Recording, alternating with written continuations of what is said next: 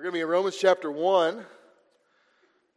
Romans chapter 1 tonight. And we're continuing here the series in the book of Romans. And we're in some pretty heavy stuff. And as we finish this chapter, we'll be moving on to some other things here in Romans chapter 2. And it's going to get a little more upbeat and a lot more victory, as we're going to see before too long. But we got to understand why we needed Jesus. And we needed His blood. And we're looking here at the wrath of God, and tonight, the rebellion of man and the results of man's rebellion. And as we look here and think about what's going on, Paul wrote there to the church of Rome because he wanted to, and he really wanted to go there. He wanted to reach people. His desire, his prayer to God was that God would one day let him go, and we understand he did. But as he's writing there to the church of Rome, a great work was happening. A great church was being built in that society that was wicked in Rome. Pagan beliefs, pagan activities, a lot of sinfulness, a lot of wickedness, a lot of horrible things were happening. And Paul was revealing under the inspiration of God exactly why those things were happening and what the result of those things were if it is allowed in a life. And let's stand together as we look here in Romans chapter 1. And we're going to finish the chapter tonight, beginning there in verse 24. It says, "Wherefore God also gave them up to uncleanness through the lust of their own hearts, to dishonor their own bodies between themselves, who changed the truth of God into a lie, and worshipped and served the creature more than the Creator, who is blessed forever. Amen. For this cause God gave them up into vile affections, for even their women did change the natural use into that which is against nature. And likewise also the men, leaving the natural use of the woman, burned in their lust one toward another, men with men working that which is unseemly, and receiving in themselves that recompense of their error which was meet. Yet even as they did not like to retain God in their knowledge, God gave them over to a reprobate mind to do those things which are not convenient. Being filled with all unrighteousness, fornication, wickedness, covetousness, maliciousness, full of envy, murder, debate, deceitfulness, malignity, whisperers, backbiters, haters of God, despiteful, proud, boasters, inventors of evil things, disobedient to parents, without understanding, covenant breakers, without natural affection, implacable, unmerciful, who knowing the judgment of God, that they which commit such things are worthy of death, not only do the same, but have pleasure in them that do them." Look tonight here, finishing up this chapter on the results of man's rebellion. The results of man's rebellion. Let's pray. Lord, we love you. God, we thank you, Lord, for the privilege that it is to be in church. And Lord, we thank you for, Lord, every part of your inspired word. Lord, we're here in Romans tonight and looking at the sinful nature of man and the results of continuing in sin and where that can lead a person. And God, I pray tonight that you'd be with me as I preach. I pray, Lord, that I'd preach your word, your message. God, I pray that as we receive it tonight, we'd be able to apply it. Lord, take these warnings and what we find here to help us, God, and also to, Lord, fire us up, God, to spread your gospel. Lord, the blood of Jesus is the only thing that can help this sinful world. Lord, bless us tonight, we ask in Jesus' name. Amen. You may be seated. So I've driven around West Texas. I've seen a lot of cattle ranches. And every once in a while, we look here, even to the fields next to us, some cows may wander and get a little bit lost. And as you drive on these country highways, you'll see a lot of instances like that. And you could go ask a rancher how that happens. And how a cow that's supposed to be on a ranch miles away ends up just walking in the middle of some road that it's not supposed to be on. And they'll tell you something like this: well, the cow will start nibbling on a piece of grass, and when it finishes that grass, it'll look ahead and it'll see another piece of grass not too far away, and it'll walk to that one and nibble there. And when it finishes there, it'll look and find another patch of grass in a distance and walk towards that and eat it. Then when that's over, it'll see another patch of grass in a distance by a hole in a fence, and it'll go and eat that patch of grass. And over to the side, they'll see another patch of grass and walk over there and eat that. And the next thing you know, the cow has nibbled itself into being lost. And that is what sin does. It causes a person to move from one spot of activity to another, never noticing how far from home and from what God intended for that person, and the truth of God's word, and how they've managed to end up where they are. We're still dealing here tonight with the theme of God's divine wrath against sin. And in this passage, we see the results of man's rebellion against God told in very clear language and very descriptive language as we read. But 3 times as we look here, we find a similar phrase beginning there in verse 24, God also gave them up. Verse 26, God gave them up. Verse 28, God gave them over. And we understand tonight that God is long-suffering, God is loving, but there's also a limit to the long-suffering of God. There's not a limit to His love, but there's a limit to His long-suffering with man and with sin. And when a man makes a choice to abandon God, God will eventually make a choice to abandon that man. And we're surrounded by millions of people tonight who've been abandoned to a lifestyle that they've chosen over God. And when sin is chosen over God, we're going to find that people are capable of any sin imaginable. As we look at the result of man's rebellion, we see first of all the details of their rebellion there in verse 24. There's many sinful choices that are made. And we read there in the text, God also gave them up to uncleanness through the lust of their own hearts, to dishonor their own bodies between themselves. So man has chosen God because sin is bound up in the heart of man. We understand tonight, even as Christians, we have a sinful nature, and there's part of our sinful nature that wants to please self.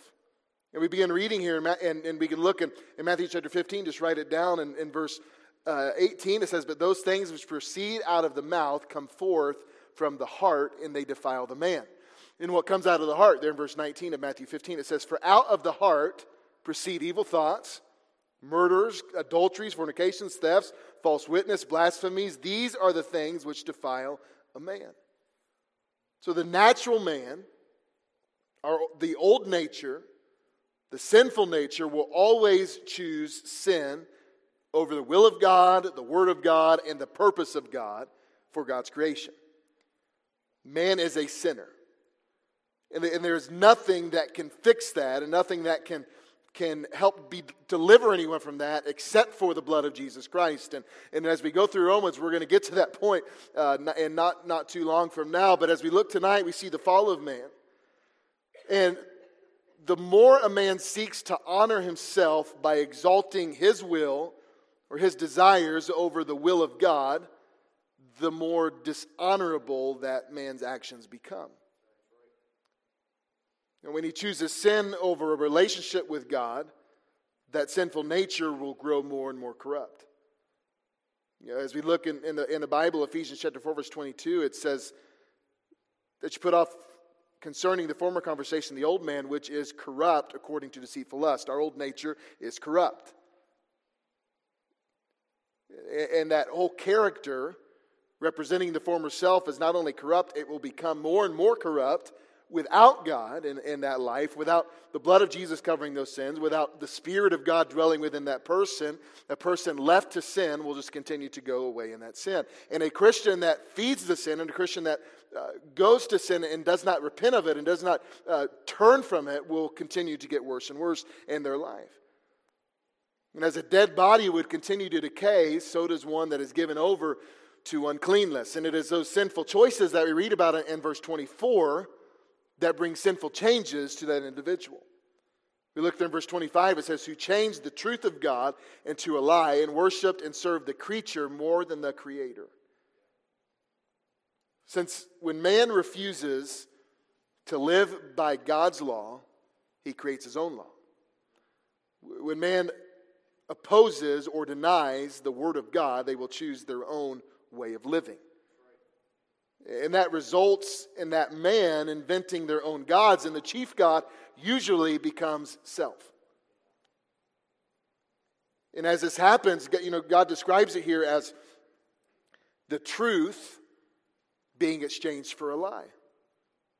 We can look around tonight and we see a lot of that, don't we? And man at that point has traded that which is living, helpful, and vital for what is dead, harmful, and vain. Why does a man do this? Why does God's creation do this? We read there in the beginning of chapter 1, and not too long ago, we understand that man deep down, no matter what they may say or profess, believes and knows God exists. They understand there is a greater being. They understand there is a God that created them, and there is one that they are to be living for. They know deep down that truth. That's what the Word of God tells us. But then as they continue to go in sin, and as they continue to deny God and go against Him, the Bible says, professing themselves to be wise, they became fools. Professing themselves to know more than what we find in the Word of God, professing themselves to know a different or better way, they become fools. And with that inward knowledge of God, even though they've turned from God, they still have a created desire within them to worship. But if they denied God to worship, that man needs a God to condone that sinful behavior, so they go to live for themselves or to glorify self or invent other things in their life to worship. To where they get to a point, as they read in verse 25, where they serve the creature more than the Creator.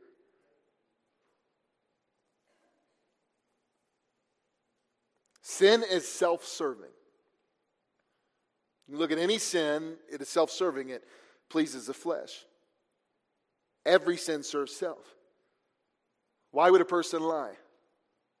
Because they're trying to protect themselves or get what they want or keep something from happening. Cheating, addictions, lust, all self-serving. Looking to please self over God. So those are the details of it. What is the object of the rebellion? What happens? We look there in verse 26 and we understand because man has chosen sin over God, man is given over to vile affections. So in a person that is given over to vile affections, where does that person go? What is the depths of that? What is the result of that? Where can it lead? And as we look at these next two verses here in this text, it's really describing the absolute bottom, the depths of sin. And what we look at here in verse 26 and 27 is where societies always end up when they choose their ways over God's ways. We can look in every instance of history. We can look in the Word of God, and when we find a society that gives self more, a desire to please self above a desire to please God, when they look to their will over God's will, when they completely are in the depths of sin, every society ends up in this place. And as we look at what's happening there and what's described there, no doubt what had happened in Rome and what was going on there, we're seeing the same trend before our eyes in the country that we live in tonight. And as we look at verse 26 and 27, we see the vile affection. You know, Paul is describing the sin of homosexuality. It is a sin. And he uses it to picture the absolute depths of immorality. You know, the sad thing for us in the country that we live in is America is estimated to be about 7% of the population homosexuals. We can go back 10 years, it was 4.5%. Go back 20, it was much lower than that. And it is a sin. It is against the Word of God, no matter who endorses it or who encourages it. No matter what the government may state about it, no matter what laws could be created, no matter how it's encouraged, no matter what the schools may teach, it is a sin. We can look in the Old Testament in the book of Leviticus, it says, "Thou shalt not lie with mankind as with womankind," speaking to the men. It is an abomination. And I want to warn you tonight and encourage you that we cannot accept or tolerate what God calls an abomination. And there's going to be no point in a biblical church where a church can tolerate or accept that sin.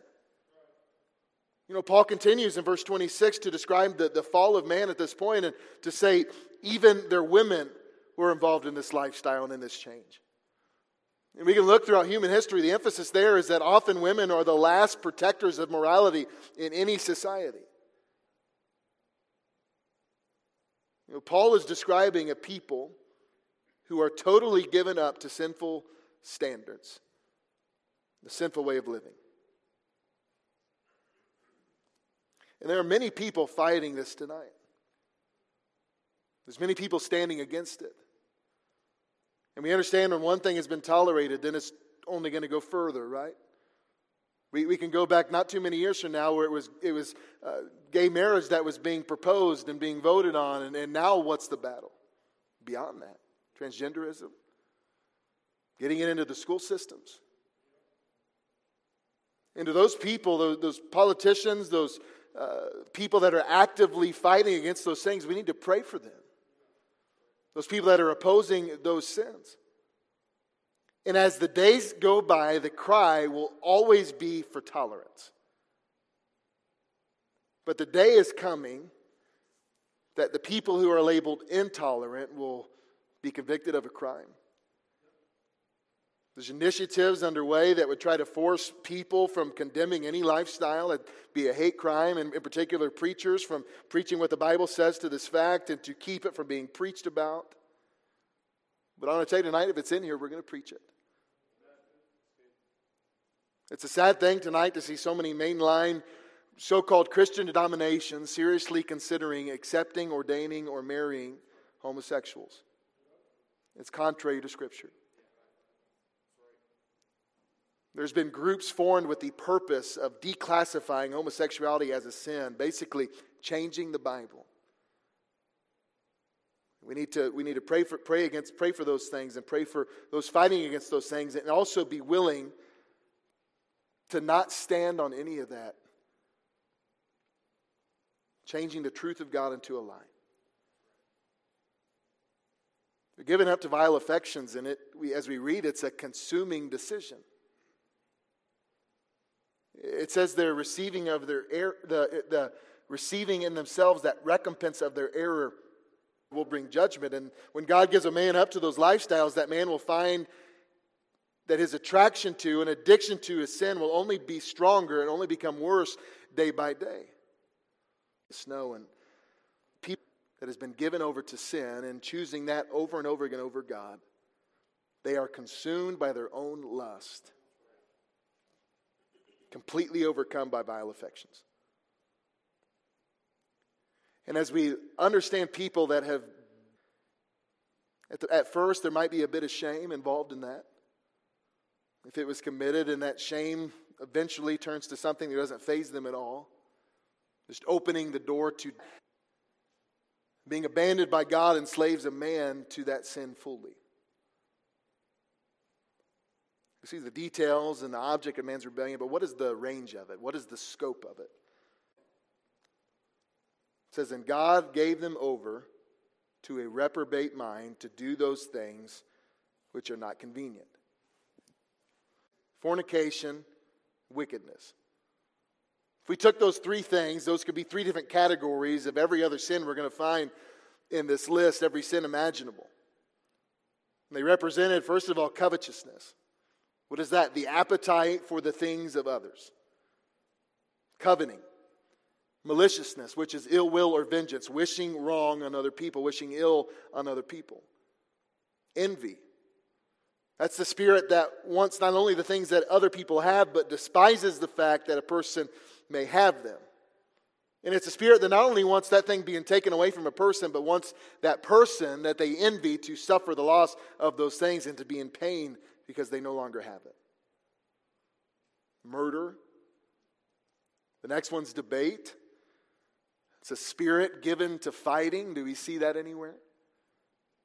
Deceit. Lying. See a lot of false statements in the world that we live in. A lot of false things being taught. A lot of wrong philosophies. Malignity. That's a spirit of evil. That's a envy and hatred that loves nothing better than destruction of other people or their lives. Whisperers. It's a gossip who seeks to harm someone's reputation. And then it goes from whisperers to backbiters. That is a person that does the things to harm somebody's reputation but doesn't do it in secret. They do it right in front of the person, done in the open. We continue there, haters of God.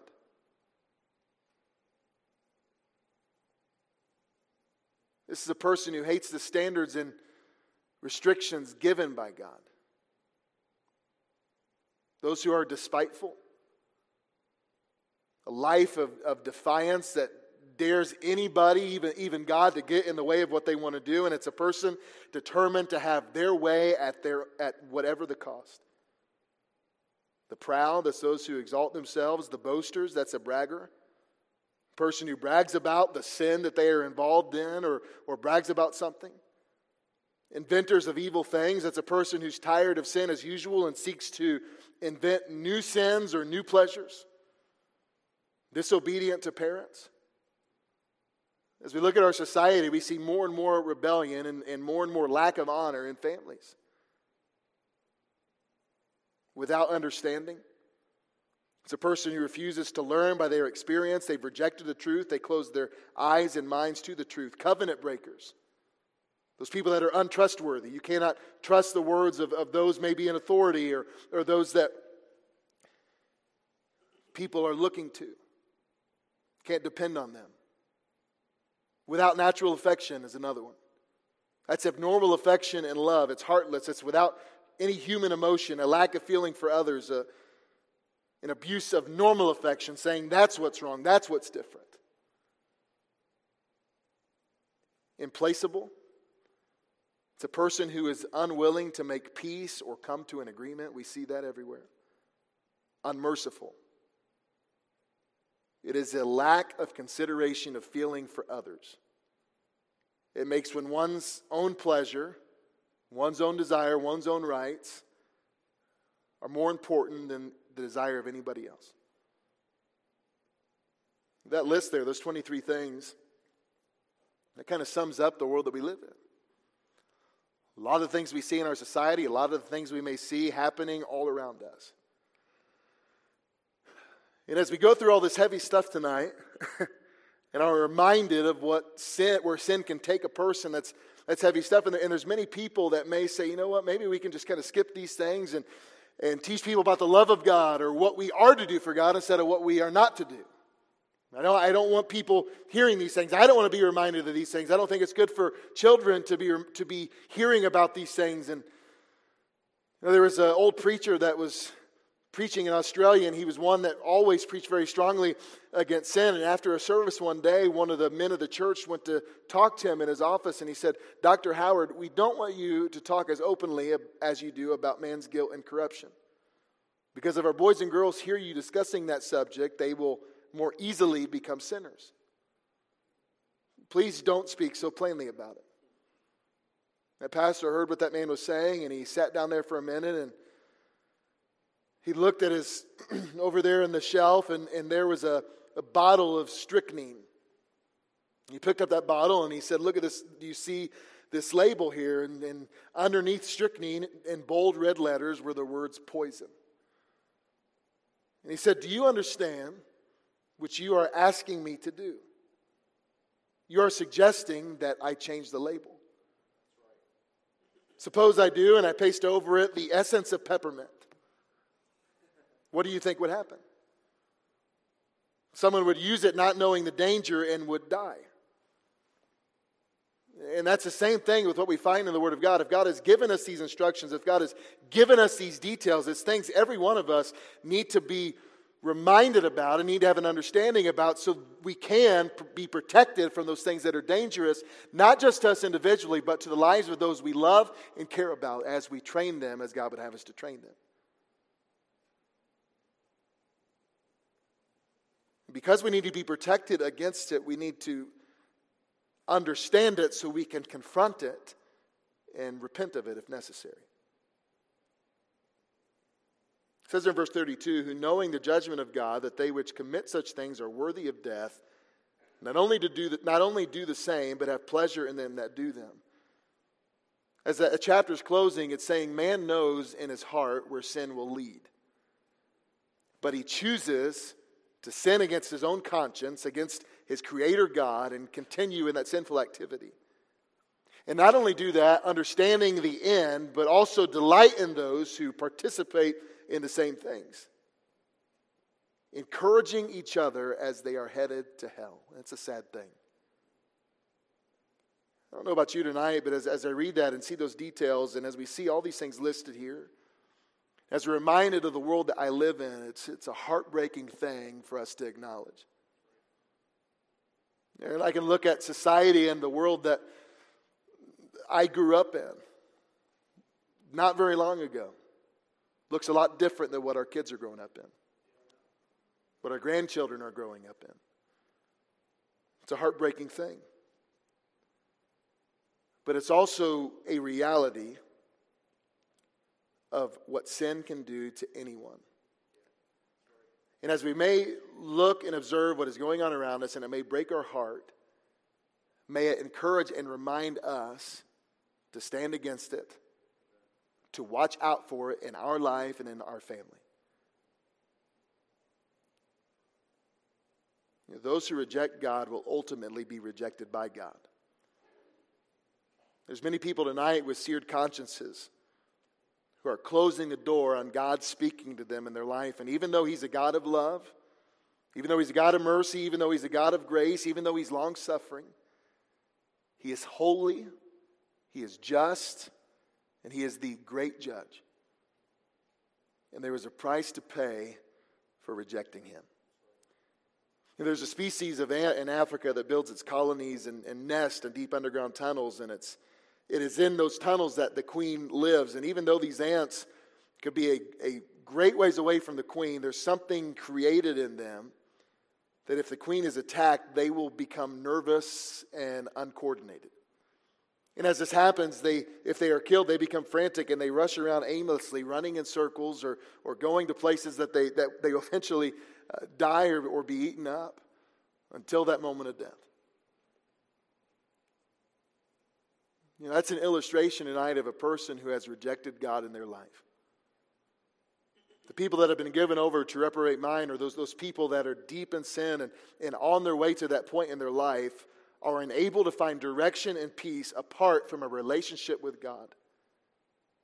And what do? They rush around aimlessly, doing a lot of things that do not make sense, fighting for things that mean nothing in the cause of eternity. So we're going to preach against it. We're going to pray for it. We're going to pray for those people that are lost in sin. Pray for those people that are headed those directions. And repent when anything pops up in our life that needs to be repented of. The result of man's rebellion. Let's be aware of it and stand on what the Bible says is true and right. Every head bowed, every eye closed.